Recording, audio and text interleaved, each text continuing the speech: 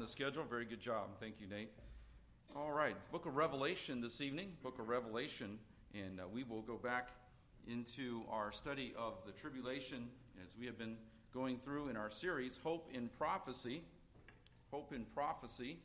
And we will be looking once again at this time that we refer to as the tribulation, or also Daniel's 70th week. And I mentioned a chart that I made years ago, and I've printed and put several copies there in the back, and you can help yourself to those. And I do need to make some adjustments. I was looking at it right before the service and realized I had made a couple of mistakes on there that I guess I never corrected, or maybe I printed the wrong version or something. But anyway, there is a copy of that if that can be of help, and it also has some scriptural references. So this is on the chart, or on the screen behind me, the chart of the 70th week of Daniel that we also refer to as the tribulation. That's how we probably best know it. And we have spent some time over the last few Sunday nights looking in detail at the events of the tribulation. There is a lot that goes on in this 7 years. It creates a lot of questions. It piques our curiosity. I think sometimes we want to know details, and it's just natural, I think, for us. Yes. Am I not turned on there? Okay. There we go. Maybe that'll help there a little bit. Thank you. So it piques our curiosity.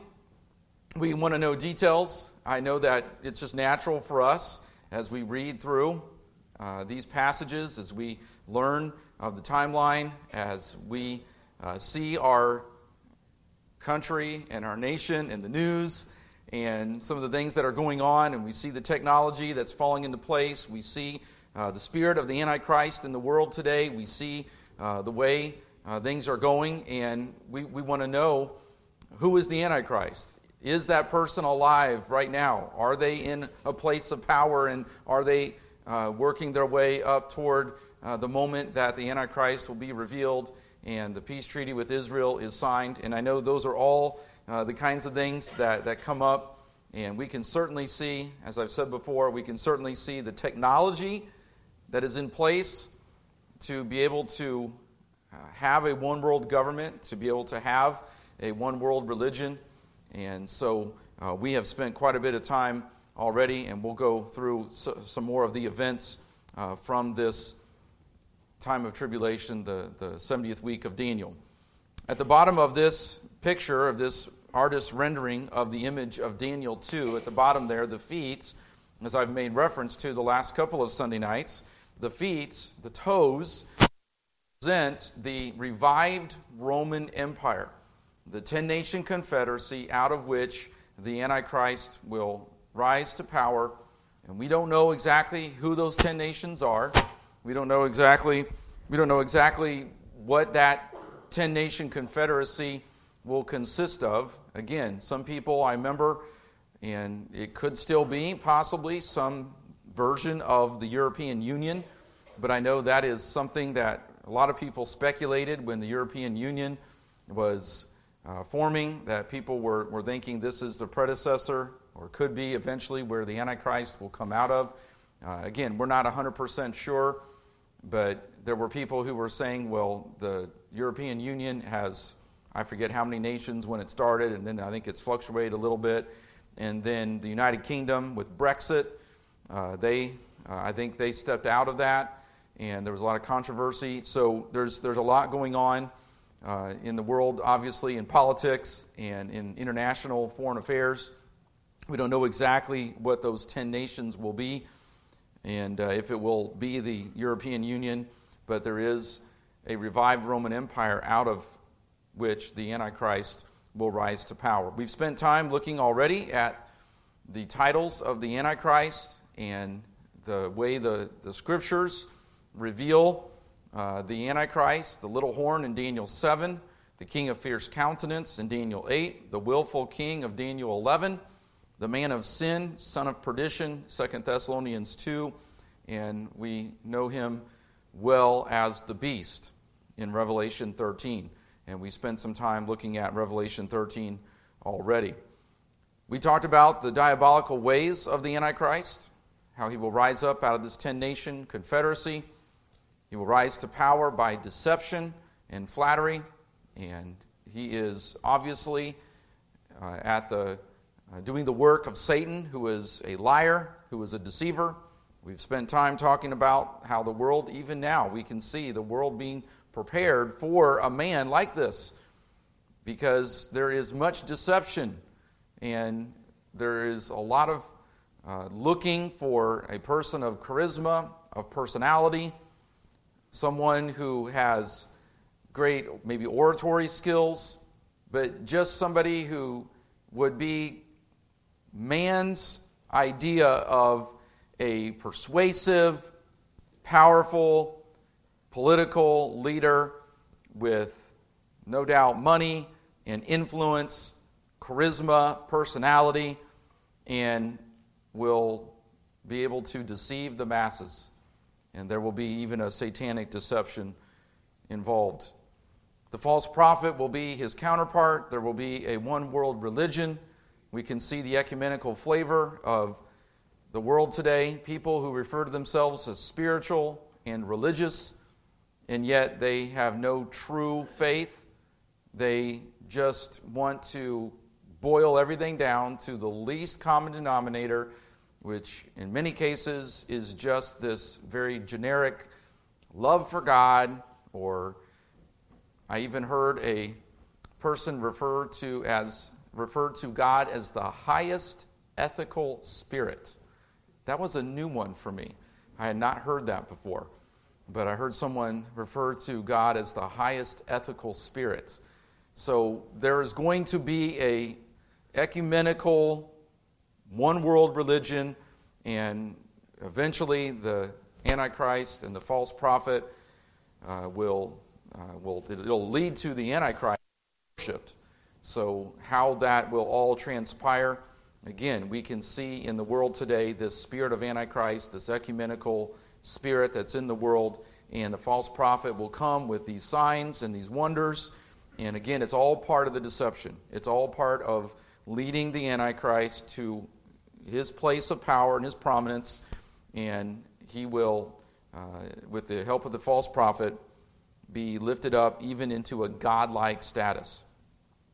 And again, Revelation 17 speaks of this spirit of adultery, this adulterous type of relationship that the world will have with the help of the false prophet and false religion.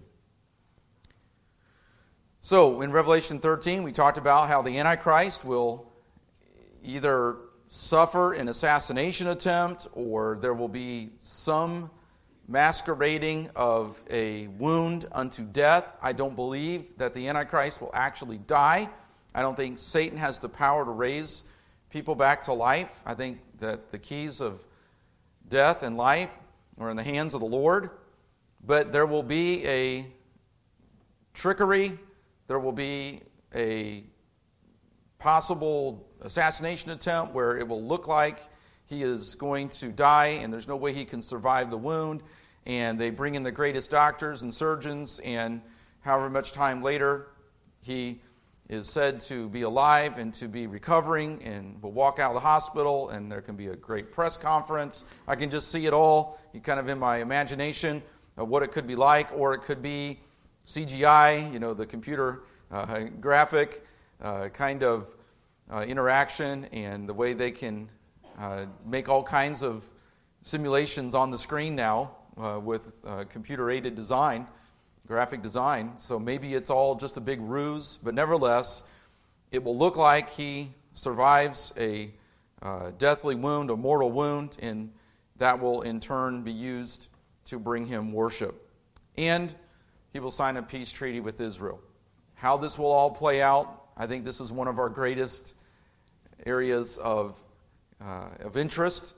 How will this happen? What will the temple look like? How will this work out with the Muslims so that the Israelites can actually restart the sacrificial system once again and begin once again taking offerings to the altar? How will this all play out? How will these red heifers that have been delivered there in Israel, how will all that come into place, and how this peace treaty will be worked out. What will it look like on the world stage? And who will be involved? Who will be the different people? Where will this be at? Will it be secret? Will it be public? All these things, I think, are in our mind's eye and in our imagination. And it's caused us to have a lot of ideas about how this all could work out, could play out. But we know after 3.5 years, he will break that covenant, that treaty with Israel. He will desecrate the temple, and he will turn and persecute the Jews. And then he will meet his death at the Battle of Armageddon at the end of the tribulation period and be cast into the lake of fire in Revelation 19. We spent time last week looking at the sealed judgments. And we talked about how there will be a measure of peace at the beginning, symbolized by the white horse. The Antichrist will be able to come up with some temporary peace. Probably in that time frame will be the peace treaty with Israel. There will be some measure of world peace, but it won't last long. The red horse, we see war breaking out around the world. Daniel 11 refers to the wars that will take place, and also in Revelation 6.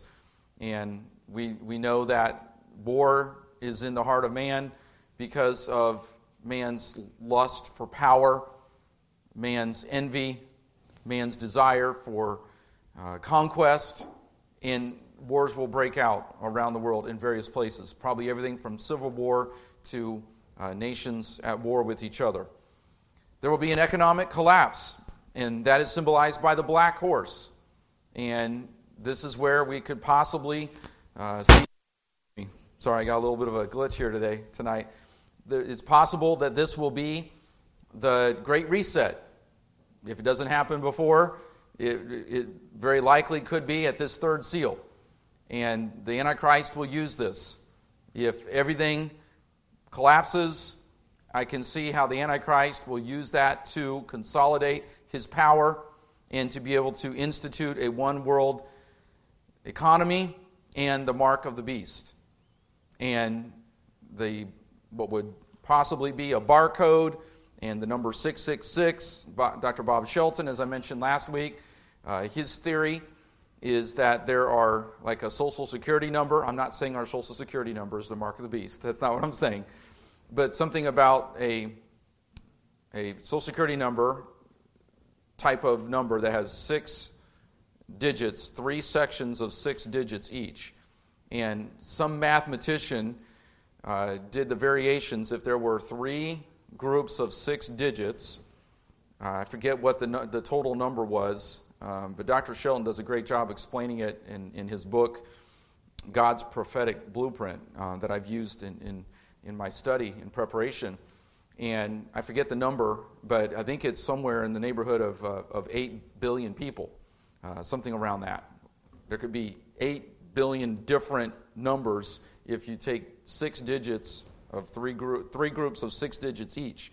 That could be the way that the 666 represents the mark of the beast, and how it could be an individual number, a barcode of sorts in people's hands, people's foreheads, and that could be the way the mark of the beast is implemented so that people can only buy and sell if they have the mark of the beast. If you take the mark of the beast, you ultimately are selling your soul to the devil. You are buying into the great delusion of 2 Thessalonians.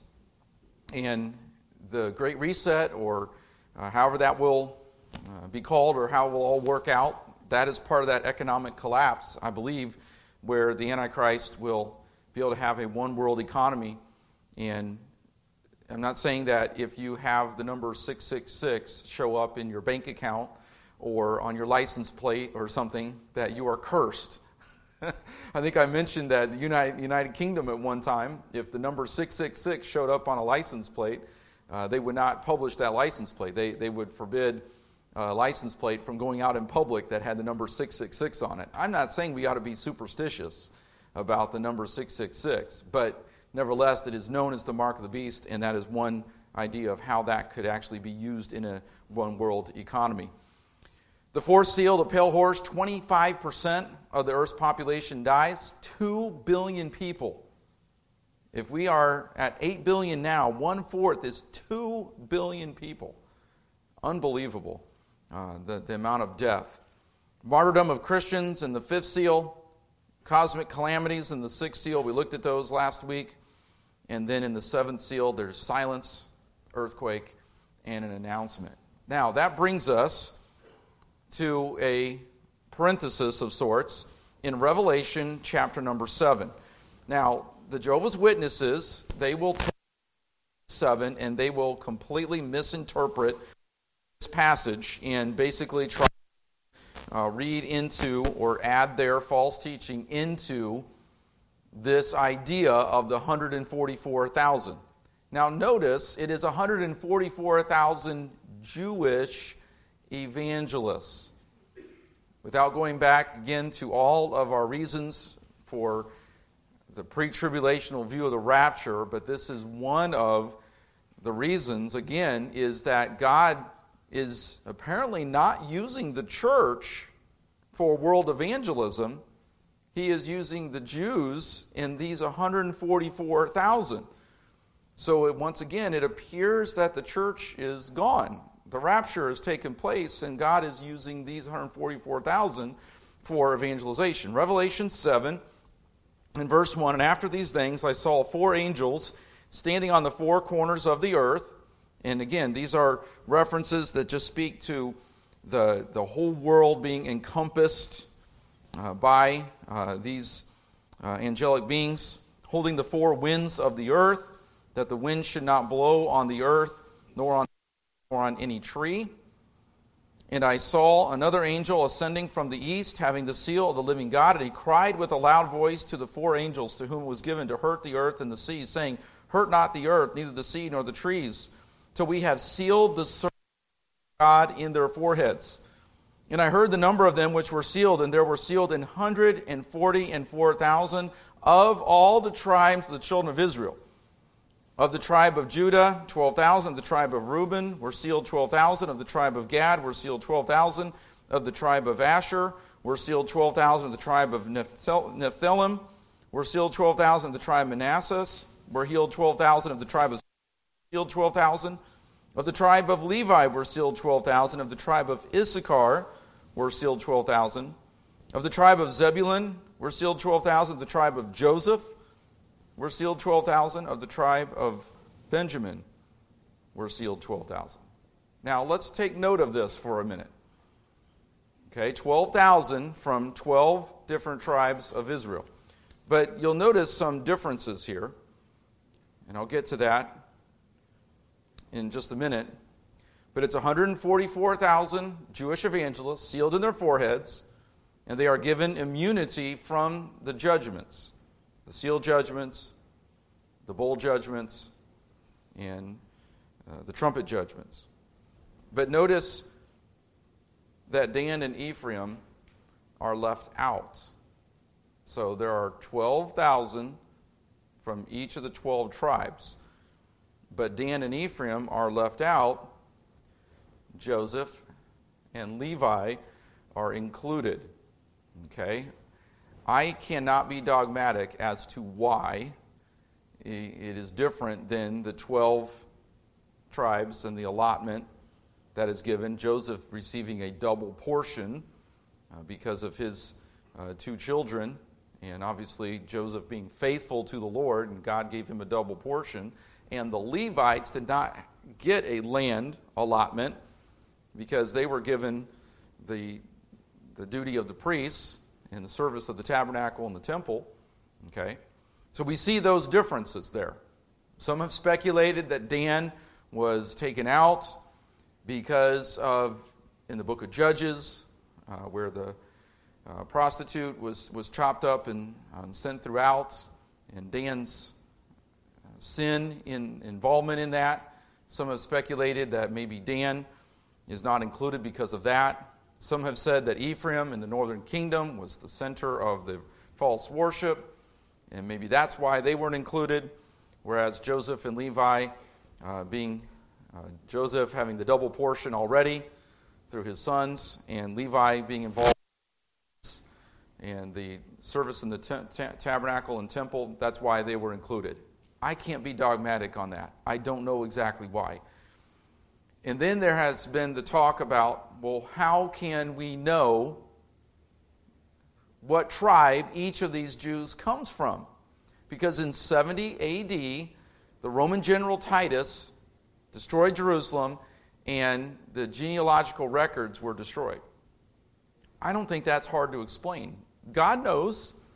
God knows the heritage. God knows which tribe each of the Jews are from. I believe even Dr. Hartman may have made reference to this a little bit, if I remember right, when he was here. But we don't have any doubt that God can determine who is from which tribe. And 12,000 from each tribe is not going to be hard for God to determine. So obviously, these are 144,000 Jews who are saved.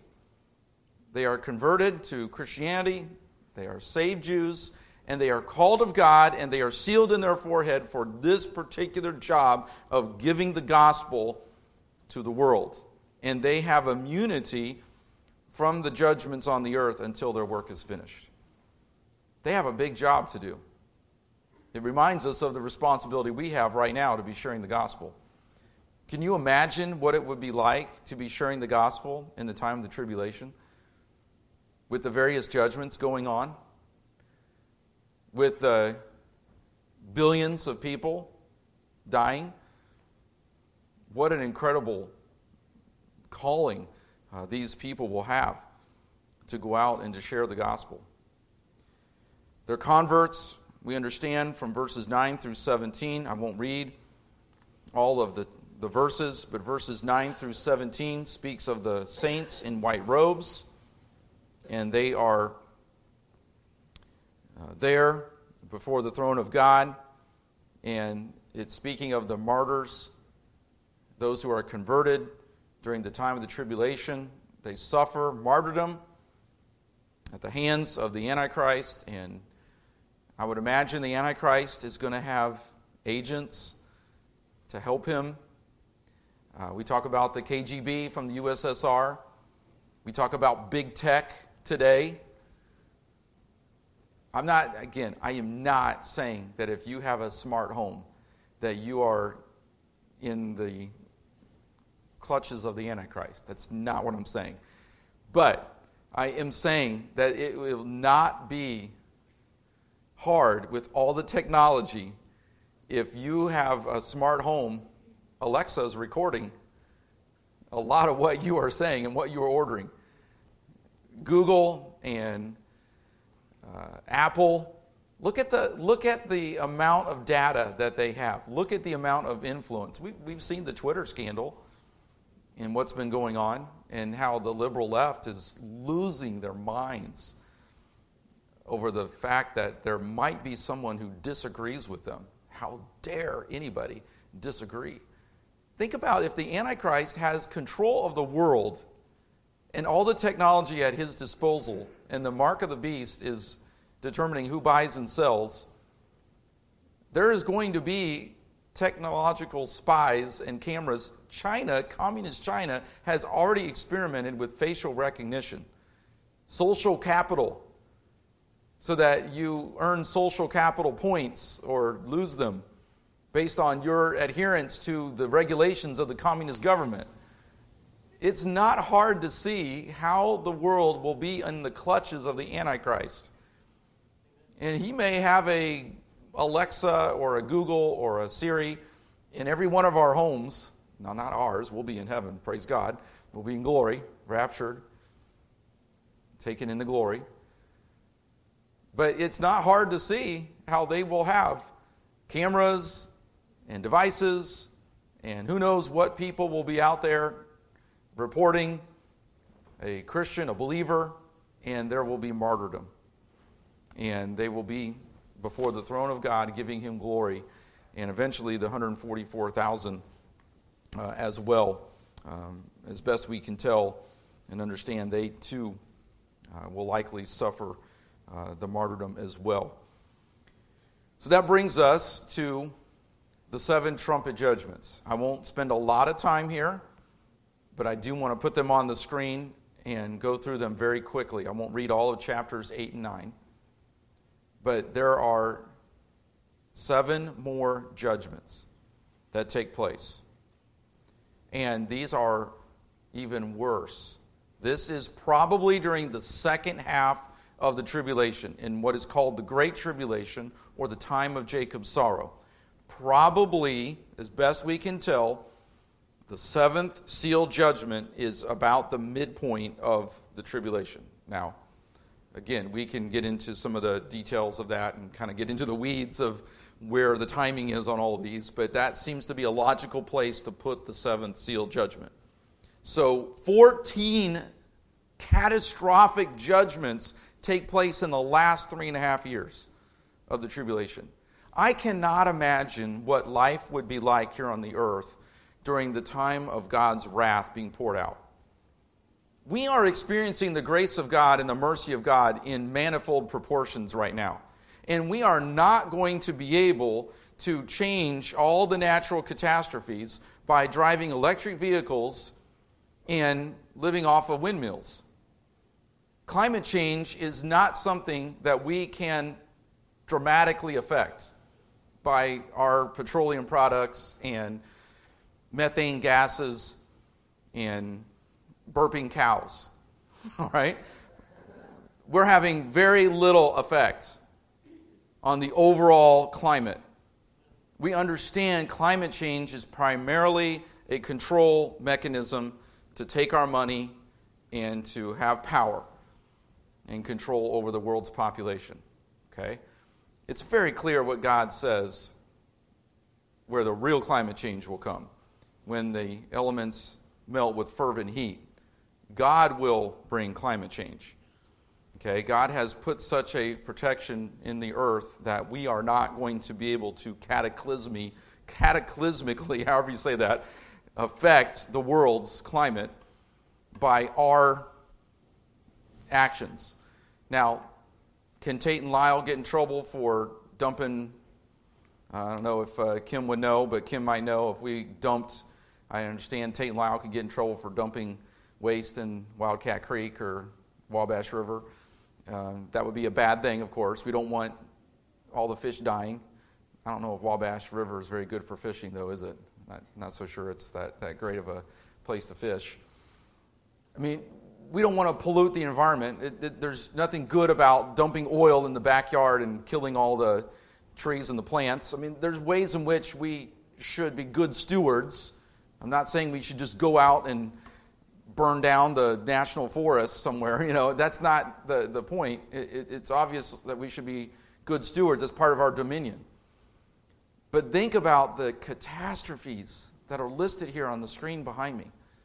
As these pour out in Revelation 8 and 9, the silence we read there in verse 1 was about half an hour, and I saw the 7 angels which stood before God, and to them were given 7 trumpets. And another angel came and stood at the altar having a golden censer, and there was given unto him much incense, that he should offer it with the prayers of all saints upon the golden altar. And we talked about the incense, and then we go all the way down to verse 7. The first angel sounded, and there followed hail and fire mingled with blood, and they were cast upon the earth, and the third part of trees were burnt up, and all green grass was burnt up. Trees and the grass, a third. A third of the waters are contaminated. A third of marine life dies. A third of ships are destroyed. A third of the inland waters turn bitter. It's catastrophic. It's hard for us to fathom. We read in the news about the different famines around the world. We're concerned about some of the supply chain issues, railroad strikes, food shortages. You probably see advertisements for supplies of the food ready. Oh, it's in the military. The meals ready to eat. I forget the term for it. And what is it? MREs. Is that okay? Yeah, MREs. Thank you. I see advertisements for MREs. I see advertisements for the different. You can get a 25-year supply of food. All you do is add water. and you can have great tasting food. You can buy a 25-year supply for X number of dollars. I mean, I see this kind of stuff a lot. People are getting fearful of these types of shortages. I don't know, and I'm not trying to be a doomsdayer or a fearmonger. I'm not saying that you shouldn't go buy an extra box of mac and cheese or an extra can of green beans or corn. By all means, that's fine to do. But that's nothing. We could be fearful with the inflation and all that, but that's nothing compared to what is going to be going on in the second half of the tribulation. Think about with the crops being destroyed, marine life, ships. I remember listening to one guy years ago, and he was trying to fit all this into World War II because he was a post-millennialist or an all-millennialist, I forget. And he was trying to go through, and he was saying, well, in World War II, there were 1/3 of the ships destroyed. And he was trying to read all this into World War II. No, this is future. This is in the second half of the tribulation. Think about the daylight and night lights being reduced by 1/3. Think about how that's going to affect climate, how that's going to affect moods of people, how that's going to affect the growth of crops, animals. I mean, there's so much that will be affected. And then the stinging locusts, okay? Let's go to the plague of locusts. Revelation 9, and the fifth angel sounded, and I saw a star fall from heaven unto the earth, and to him was given the key of the bottomless pit, and he opened the bottomless pit, and there arose a smoke out of the pit as the smoke of a great furnace, and the sun and the air were darkened by reason of the smoke of the pit, and there came out of the smoke locusts upon the earth, and unto them was given power as the scorpions of the earth have power. So I don't have an artist's rendition, but the idea is of a locust, but it has a scorpion's tail. And it came out of where? It came out of the bottomless pit. This is a hideous-looking beast. Now, some have speculated that this could be describing some sort of future armament, equipment that John did not have the vocabulary to describe. I suppose that is possible. I suppose it's possible that he's describing some sort of futuristic armament, missile, not missile, but something of a future military technology. I suppose that's possible, okay? Because John's using, again, the vocabulary he had available to him by the inspiration of God in the confines of the Greek language. In verse 3, and there came out of the smoke locusts upon the earth, and unto them was given power, as the scorpions of the earth have power, and it was commanded them that they should not hurt the grass of the earth, neither any green thing, neither any tree, but only those men which have not the seal of God in their foreheads. And to them it was given that they should not kill them, but that they should be tormented 5 months. And their torment was as the torment of a scorpion when he striketh a man.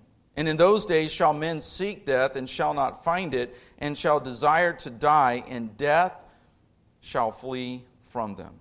So only those men which have not the seal of God in their foreheads will be affected. And it says that they will be tormented 5 months, and their torment was as that of a scorpion when he striketh a man.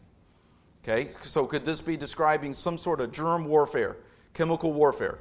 Again, I don't know. But if we just take it literally as a locust with a scorpion's tail with a particular kind of poison to strike men with torment for 5 months, that is an awful way to be judged. But it will be necessary because of God's wrath upon the world because of man's sin. This is not describing a ruthless and a brutal God who has no love for man. This is describing a God of love whose love flows out of his holiness, who must bring judgment because of the holiness of his character and the wickedness of man who is living in rebellion and is in the spirit and the authority of the Antichrist, living in wicked rebellion against the God of the universe our holy God who sent his Son, Jesus Christ, to die on the cross for our sins, whom they have rejected, and they have sold themselves to the devil. This is hard stuff for us to swallow. I get that. But this is even bringing glory to God, because sin is finally being dealt with. We have a hard time right now. We watch politicians, we watch legislative action, we watch dictators, we see multimillionaires, frauds, people who are ripping off people, taking advantage, exploiting, and it seems like they get away with it. Doesn't it just make us so angry sometimes? The FTX, whatever his title was, who was running around doing interviews, ripped off, I think, something like $30 million is missing from his cryptocurrency, who just seems to be parading himself around, and he's being referred to as the mini Madoff. We see the conspiracy against conservatives in politics, in big tech. We see investigations of conservatives. We see Christians who are denied service at a restaurant in Virginia because they believe in traditional marriage. We see it now in the world, in America, in just small doses. Think about the martyrs of the past. Think about the persecution of Christians, both now and in the past. Think about the sin of man who has frequently shaken his fist in God's face. This is describing what happens when God says enough is enough, and mercy and grace of God is lifted, and man experiences the judgment of God. It brings glory to God in the sense that there is judgment for sin. And we thank God for that. Because what if sin ruled and reigned for all time? Satan would be the ruler, and there would be torment and destruction and death for eternity. But God so loved the world, he gave his only begotten Son, that whosoever believeth in him should not perish, but have everlasting life. We're mesmerized by this. It intrigues us. But I am so thankful that we're going to be in that group in Revelation 11 and verses 15 through 19. As the 24 elders fall down in worship and give glory to the Lamb. And we also have to once again be reminded and be so grateful for our salvation. There is a sobering reality to this. 5 months of torment by the sting of a scorpion-like locust. I was a little kid who used to collect the brown locust shells off the trees. I thought they were so cool. And my mom probably thought, why are you bringing these into the house? You know? We hear the cicadas, especially during the summer. And what was it, the 13-year or whatever locust? I forget what year locust was. And what was it? 17-year locust, I guess, was out this past summer maybe. And you know, there's the locusts that we see, but I've never been stung by a scorpion. I saw one when I was in Arizona, and all of us boys went running into the dormitory, and on the mission trip I was on, they had us at a little camp, and we were in the dorm, and there was a scorpion that came into the dorm, and all of us boys, of course, we were like running over there, let me see, you know, and there's this scorpion in the middle of the boys' dorm, and that's the closest I've come besides a pane of glass between me and the scorpions at the zoo. But to be stung with one of those and to suffer for 5 months in torment. Again, it's hard in our minds, in our world today, where everything is lovey-dovey, for us to imagine the catastrophic consequences of sin. But this is what sin does. We take sin so lightly today. We've basically taken sin and we have rewritten it out of our vocabulary in a lot of ways, even in churches.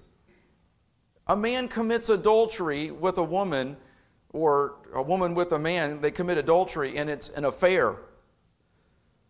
And I know we use that to not be so, harsh with our statements.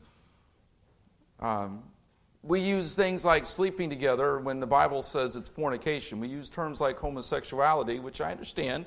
We use those kinds of terms, and nothing wrong with that, but the term used to be sodomy, sodomites. I mean, we've taken all kinds of terms, and it's just a little white lie. It's not that big of a deal to deceive. It's just I had something else that I wanted to do, and we then have these therapeutic terms that are in these books now that are in modern pop psychology, and now it's gender reassignment surgery, when actually it's child abuse, or it's, what do they call it, gender reaffirming care, euthanasia for assisted murder. Abortion itself is a term that is used to try to cover up the murder of preborn life.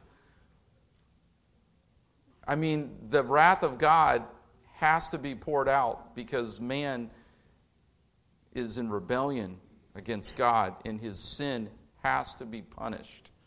And God is a holy God. We'll stop there tonight.